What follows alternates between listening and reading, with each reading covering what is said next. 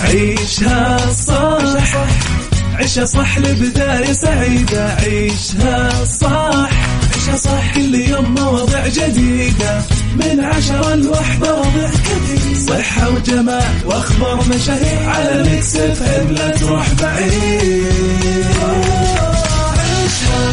عيشها صح على ميكس اف ام خليك قريب. عيشها صح على ميكس خليك قريب. عيشها صح على ميكس اف ام خليك قريب. على ميكس خليك قريب. الآن عيشها صح مع أميرة العباس على ميكس اف ام. ميكس اف ام سعوديز نمبر 1 هيت ميوزك ستيشن. يسعد لي صباحكم، يا أهلا وسهلا فيكم، تحياتي لكم وين ما كنتم، صباحكم خير من وين ما كنتم تسمعوني. راح فيكم من وراء المايكل كنترول أنا أميرة العباس بيوم جديد، صباح جديد، حلقة جديدة ومواضيع جديدة. في ساعتنا الأولى أخبار طريفة وغريبة من حول العالم، جديد الفن والفنانين، آخر القرارات اللي صدرت. ساعتنا الثانية قضية رأي عام وضيوف مختصين. أما ساعتنا الثالثة فصحة، جمال، ديكور وغيرها من الفقرات الحلوة. على تردداتنا بكل مناطق المملكة تسمعونا على رابط البث المباشر وعلى تطبيق ميكس اف ام اندرويد واي او اس. اكيد احنا دايما موجودين. مستمعين ارسلوا لي رسائلكم الحلوه وتصبيحاتكم على 0548811700 وعلى ميكس اف ام راديو، تويتر، سناب شات، انستغرام، فيسبوك. جديدنا، كواليسنا، تغطياتنا واخر اخبار الاذاعه والمذيعين. اللي خبرنا الأول راح يكون الخارجية الأمريكية تشيد بجهود المملكة بمكافحة الإرهاب وتمويله لعام 2022. غادة عادل وجميلة عوض ملثمتان على بوستر مسلسل لانش بوكس رمضان 2024. مصور حياة برية يترك لفار ترتيب أغراضه المبعثرة. موضوع ساعتنا الثانية الأجيال من الماضي للحاضر والمستقبل. في ربط أحزمة زيارة خاصة بعشاق الثقافة للمتاحف الشهيرة حول العالم. في سيكولوجي تأثير الفوضى على الحالة النفسية كبير فأهمية التخلص منها. في ستار اوف ذا ويك نتكلم على إلهام الفضالة. وفي دراسة ماء العبوات مليان بذرات البلاستيك. خليكم على السمع مستمعين وصبحوا علينا على 0548811700 وهابي ويكند.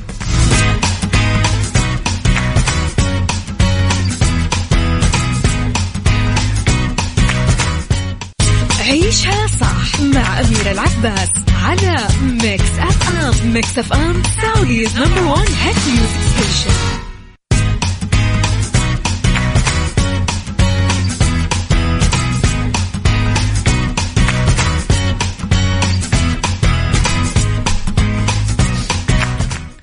أشادت وزارة الخارجية الأمريكية بجهود المملكة حيال رفع المعايير والتدبير واستخدام التقنيات والوسائل والأدوات الحديثة بالمجال الأمني، خصوصا في مجال مكافحة الإرهاب وتمويله، ورفع المعايير الأمنية والدولية لجواز السفر السعودي، وكمان مراقبة المنافذ الحدودية، قوائم المسافرين في المنافذ الجوية والبحرية والبرية، ومحاربة خطابات الإرهاب والتطرف والكراهية، وسن القوانين اللي تجرم هالأفعال، نشر الوسطية والتسامح عبر مؤسسات حكومية وغير حكومية بالمملكة مثل مركز اعتدال، مركز الإصلاح والتأهيل، مركز الحرب الفكرية، رابطة العالم الإسلامي. اتطرقت الخارجية الأمريكية بتقريرها السنوي عن مكافحة الإرهاب لعام 2022 للدور الفعال للسعودية على الصعيدين الدولي والإقليمي بدعم المبادرات الدولية والإقليمية بمجال مكافحة الإرهاب وتمويله ونبذ التطرف وخطاباته من خلال مشاركة المملكة في عضوية عدد من المنظمات مثل مجموعة ال20، المنتدى العالمي لمكافحة الإرهاب، مجلس التعاون الخليجي، منظمة التعاون الإسلامي العسكري، مركز الأمم المتحدة لمكافحة الإرهاب، والتحالف الإسلامي العسكري لمكافحة الإرهاب. كمان أشار التقرير لانخفاض الهجمات الإرهابية بالسعودية بشكل ملحوظ. ألف الحمد لله، الله يديم علينا الأمن والأمان. صباح الخير، فيصل بعارمة من سلاطين الشاي. وشو سلاطين الشاي؟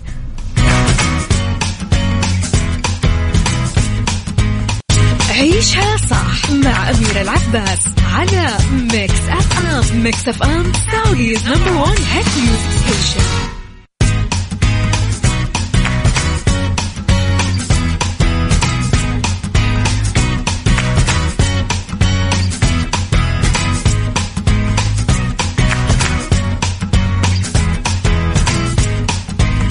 يا صباح الهنا وصباح الورد. قولوا لي إيش خطتكم في الويكند؟ إيش راح تسوون؟ غششوني، يمكن أغش منكم خطة كذا ولا كذا.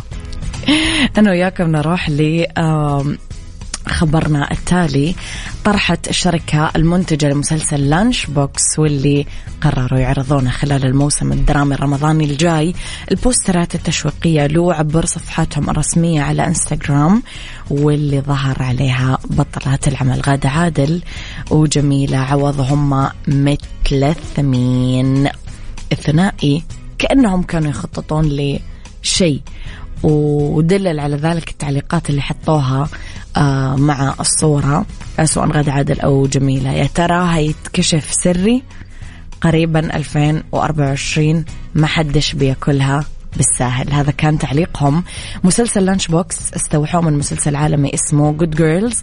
الدور أحدى الله جود جيرلز أنا أعشقه من جد يا جماعة، لازم تتفرجون على جود جيرلز لأنه مسلسل كذا مضحك وفني. الدور أحداثه عن 3 أمهات، 2 منهم شقيقات ينظمون عملية سطو على متجر بقالة محلي بضواحي ميشيغان الأمريكية عشان يهربون من المصاعب المادية ويحققون الاستقلال. وتجذب سرقتهم الناجحة انتباه مدير المتجر بعد ما يتعرف على واحدة فيهم، وقصة كذا تطول، لازم تتفرجون عليها. فمستوحى منه، أتوقع أنه راح يطلع مسلسل حلو صراحة يعني.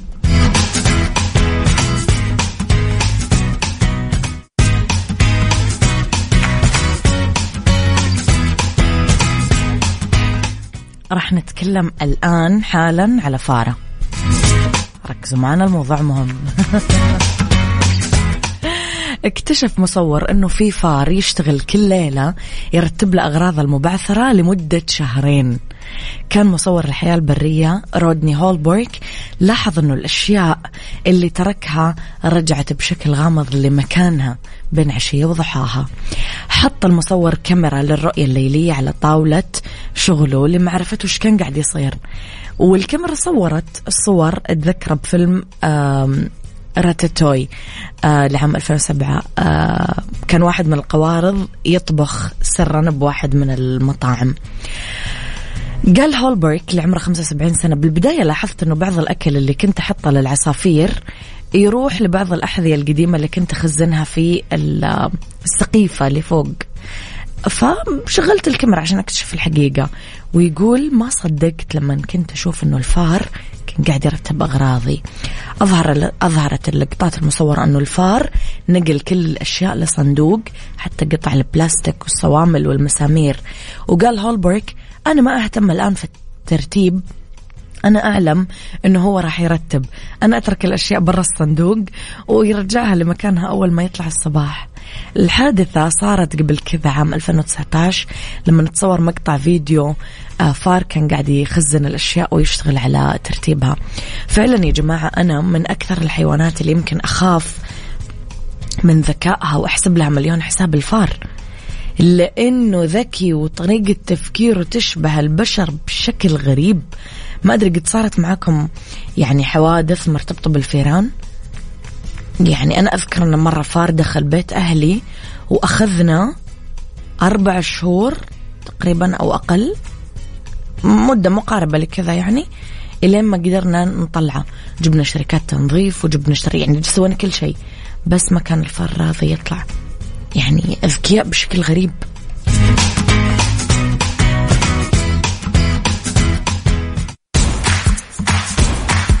عيشها صح، عيشها صح لبداية سعيدة. عيشها صح، عيشها صح، كل يوم مواضيع جديدة من 10 ل1 وضع كثير. صحة وجمال واخبار مشاهير على ميكس اف ام، لا تروح بعيد. عيشها عيشها صح على ميكس اف ام، خليك قريب. عيشها صح على ميكس، خليك قريب. عيشها صح على ميكس اف ام خليك قريب، على ميكس خليك قريب. الآن عيشها صح مع أميرة العباس على ميكس اف ام. ميكس اف ام سعوديز نمبر 1 هيت ميوزك ستيشن.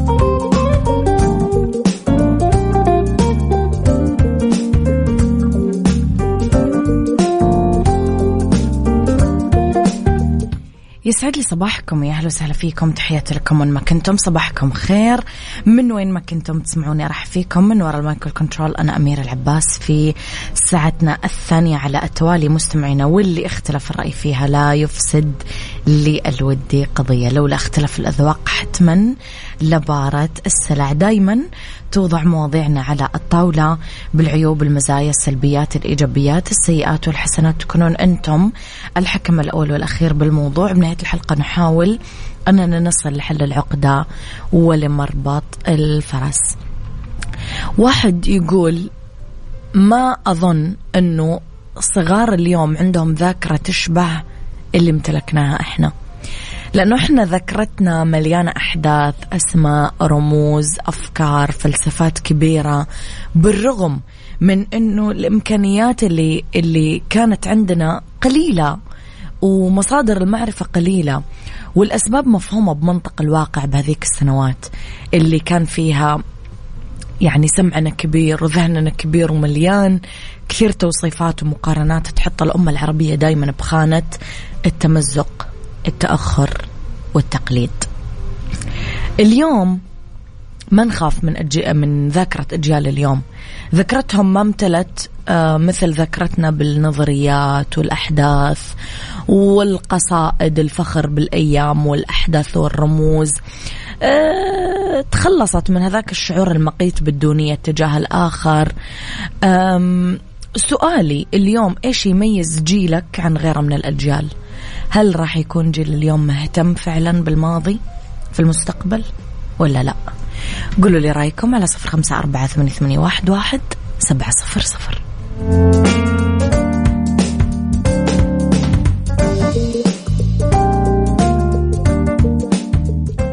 عيشها صح برعاية ريبون، الماركة الرائدة في أجهزة العناية الشخصية والأجهزة المنزلية.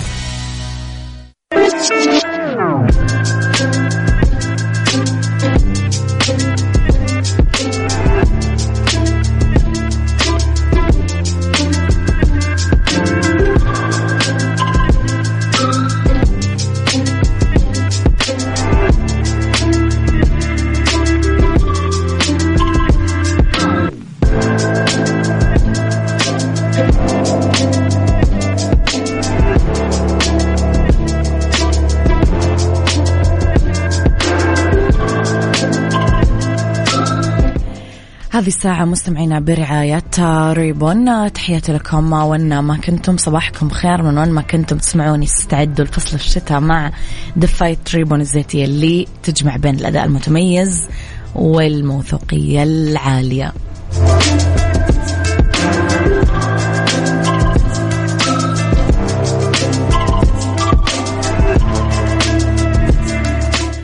مستمعينا، عودة لموضوع حلقتنا. مر الصغار اليوم عندنا بكثير تجارب وشهدوا كثير تقلبات وأحداث من بداية الألفية.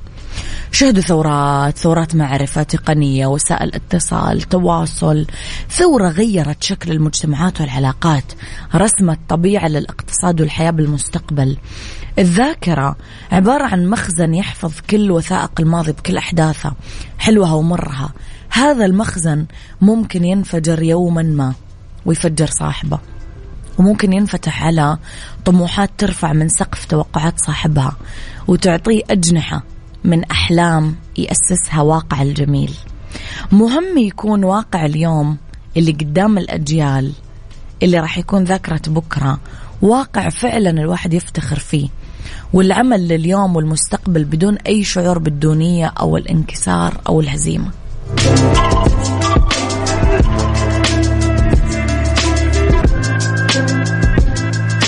يسعد صباحك يا أبو عبد الملك، يسعد صباحك يا لطيفة. لطيفة تعلق على موضوع الساعة اللي فاتت، تقول فعليا الفار ما في أذكى وأخطر منه، إذا دخل البيت أفسد فيه وعبث بالمكان.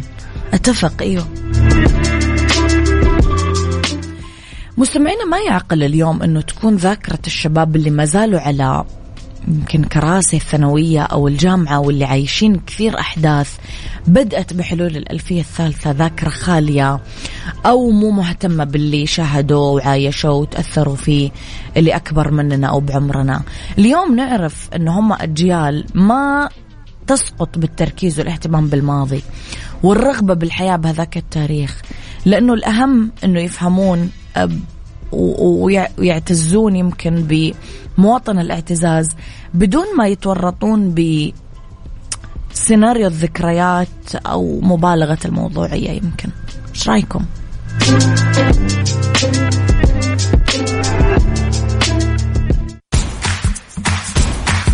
عيشها صح، عيشها صح لبداية سعيدة. عيشها صح، عيشها صح، كل يوم مواضيع جديدة من 10 ل1 وضع كثير، صحة وجمال واخبار مشاهير على ميكس اف ام، لا تروح بعيد. عيشها صح على ميكس اف ام، خليك قريب. عيشها صح على ميكس، خليك قريب. عيشها صح على ميكس اف ام، خليك قريب. على ميكس خليك قريب. الآن عيشها صح مع أميرة العباس على ميكس اف ام. ميكس اف ام Saudi's number 1 hit music station.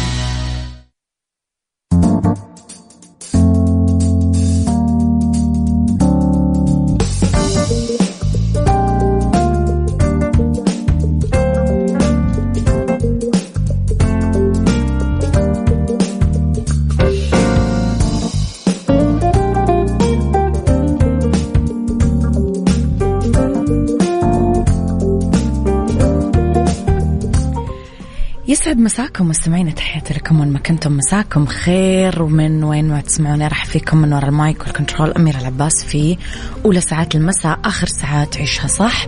أنا وياكم أندردش اليوم عن ربط أحزمة وزيارة خاصة بعشاق الثقافة للمتاحف الشهيرة حول العالم.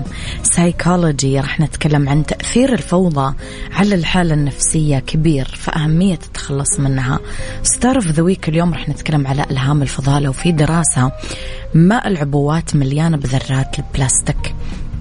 خليكم على السمع واكتبوا لي رسائلكم وتعليقاتكم على 0548811700 وعلى @mixfmradio، تويتر، سناب شات، انستغرام، فيسبوك. كواليسنا، تغطياتنا، آخر أخبار الإذاعة والمذيعين. كنا نسمع قبل شوي باي ذا واي ودعت روحي لبرنس الغناء ماجد المهندس. مستمعينا سعوديز نمبر 1 هيت ميوزك ستيشن، احنا ميكس اف ام، فخليكم اكيد على السمع دايما، واكتبوا لنا اغانيكم وفنانينكم المفضلين اللي حابين تسمعونها في اذاعتنا وضمن برامجنا. يلا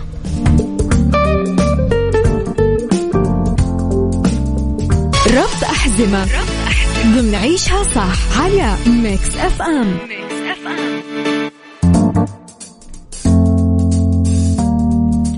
بربط أحزمة مستمعينا نتكلم على السفر للوجهات السياحية، من أكثر التجارب اللي تخليك تتمتع برؤية كثير من الأماكن المميزة وتعرف على الثقافات المختلفة، خصوصا من خلال زيارة المتاحف بالوجهة المقصودة. متحف المتروبوليتان للفنون أنشئ ذمت نقدر نقول عليه 1870، موطن لأحلى المجموعات الفنية بالعالم، أكبر متحف في أمريكا، ومن بين أكثر المتاحف المشهورة بالعالم. في مجموعة من القطع الفنية الرائعة اللي ممتدة لأكثر من 5000 سنة من تاريخ العالم وثقافته. يتضمن المعرض أعمال من عصور ما قبل التاريخ للعصر الحديث ومن كل أنحاء العالم. تقدر تتجنب الوقوف بطوابير وتستفيد من التذاكر عبر الإنترنت. متحف اللوفر في أبو ظبي أول متحف للفنون والحضارة من نوعه بالإمارات، يقع في جزيرة السعديات، جزء من منطقة السعديات الثقافية. تشمل الأعمال الفنية المعروضة بمتحف اللوفر اللي تتراوح بين أعمال ما قبل التاريخ وفن معاصر، أعمال مستعارة من المتاحف الفرنسية المرموقة، فيها مقارنات وتأثيرات بين مختلف الموضوعات والأفكار المشتركة عبر الثقافات والفترات الزمنية المختلفة. آخر شيء عندنا كمان متحف القصر الوطني في تايبي، في كمان مجموعة هائلة من التحف والأعمال الفنية الصينية اللي يرجع تاريخها لأكثر من 10,000 عام مضى. مجموعة متحف القصر الوطني ضخمة، في أكثر من 700,000 قطعة مصنوعات يدوية، أعمال فنية صينية قديمة. كانت هذه القطع الأثرية موجودة فعلا في البداية في متحف القصر في بكين، بعدين انتقلت لشنغهاي ونانجينغ خلال الحروب الصينية اليابانية، وبعدين أخيرا أخذ قرار أنه ترسل أهم المجموعات لتايوان حيثما هي موجودة اليوم. يعني افتتح المتحف رسميا 1965 وعرض هذه المجموعات. وبغض النظر عن المصنوعات اليدوية، المتحف فيه مجموعات أثرية فيها عناصر كثير مهمة ونادرة من برونز، سيراميك، يشم، في مواد أخرى مختلفة كمان. تقريبا في 1000 عام في أشياء تغطي أكثر من 1000 عام من اللوحات الصينية، وكمان 2000 عام من فن الخط. فبصراحة تجربة تستحق زيارة يعني. سايكولوجي ضمن عيشها صح على ميكس اف ام. مستمعينا، في سايكولوجي تساهم الفوضى بشكل كبير وتأثر على حالتك المزاجية، المستوى الفردي وكمان الأسري، خصوصا عند الأمهات والنساء عموما. ترتبط الفوضى بالمشاعر السلبية، ارتباك، توتر، تهيج، والبيئة المنظمة تنتج مشاعر أكثر إيجابية، هدوء، إحساس بالرفاهية.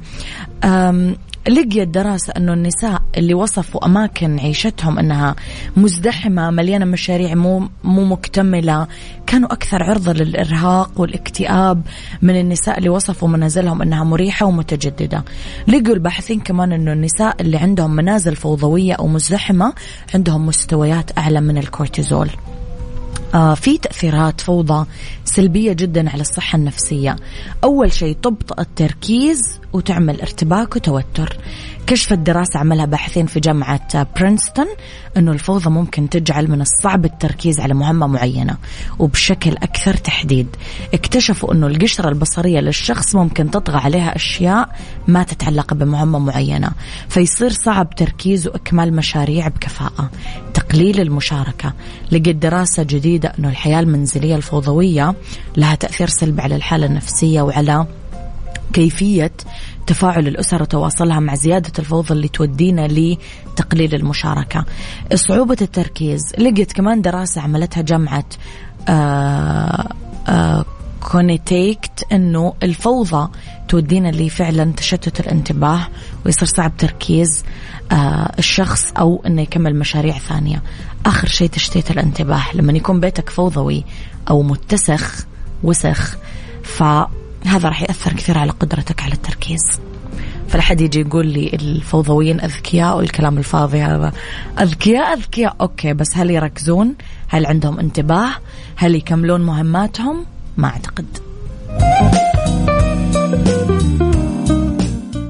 ستار اوف ذا ويك ضمن عيشها صح على ميكس اف ام.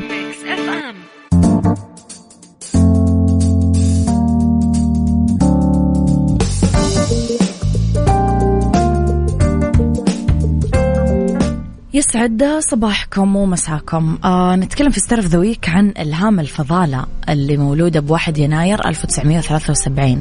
ممثلة كويتية ولدت بالكويت، أخذت الثانوية العامة بس ما كملت تعليمها الدراسي، دخلت مجال الفن والتمثيل وصارت من أهم فنانات الخليج. انشهرت بكثير مسلسلات ومسرحيات خليجية. قدمت برنامج عرض بالتلفزيون عنوانه مطبخ إلهام 2011. بدأت إلهام الفضالة مسيرتها الفنية عام 2000 بمسرحية على الباب يا شباب مع داود حسين وحسن البلام. من 2003 ل 2008 بقيت تشارك بأعمال تلفزيونية تنتجها الشركة اللي تملكها فجر السعيد، ومنعهم هذا الاحتكار من المشاركات في كثير أعمال. لها كثير مشاركات مسرحية، أهمها مدينة الظلام، قلعة الساحر، أولى أول. شاركت بكثير أعمال تلفزيونية خليجية مع كبار ممثلي الخليج. حصلت إلهام الفضالة خلال مسيرتها الفنية على كثير جوائز هامة خلال مشوارها الفني، تقريبا 90 عمل فني في مختلف المجالات. آخر شيء شاركت فيه كان مسلسل الكون في كفة وعداني العيب 2020. مسرحياتها أولى أول، ستاند باي، مصنع الكاكاو 1 و2، عودة ريا وسكينة. المسلسلات علي بابا، الحيالة، عزف الدموع، دنيا القوي، زهور عمري، تاكسي تحت الطلب، رصاصة رحمة، أميمة بدار الأيتام، بوكريم برقبته 7 حريم، حضن الشوك، أمينة حاف، الكون في كفة، عداني العيب. كل التوفيق للجميلة إلهام الفضالة أكيد، واللي صارت مؤخرا هي اللي تنتج أعمالها بنفسها أكيد.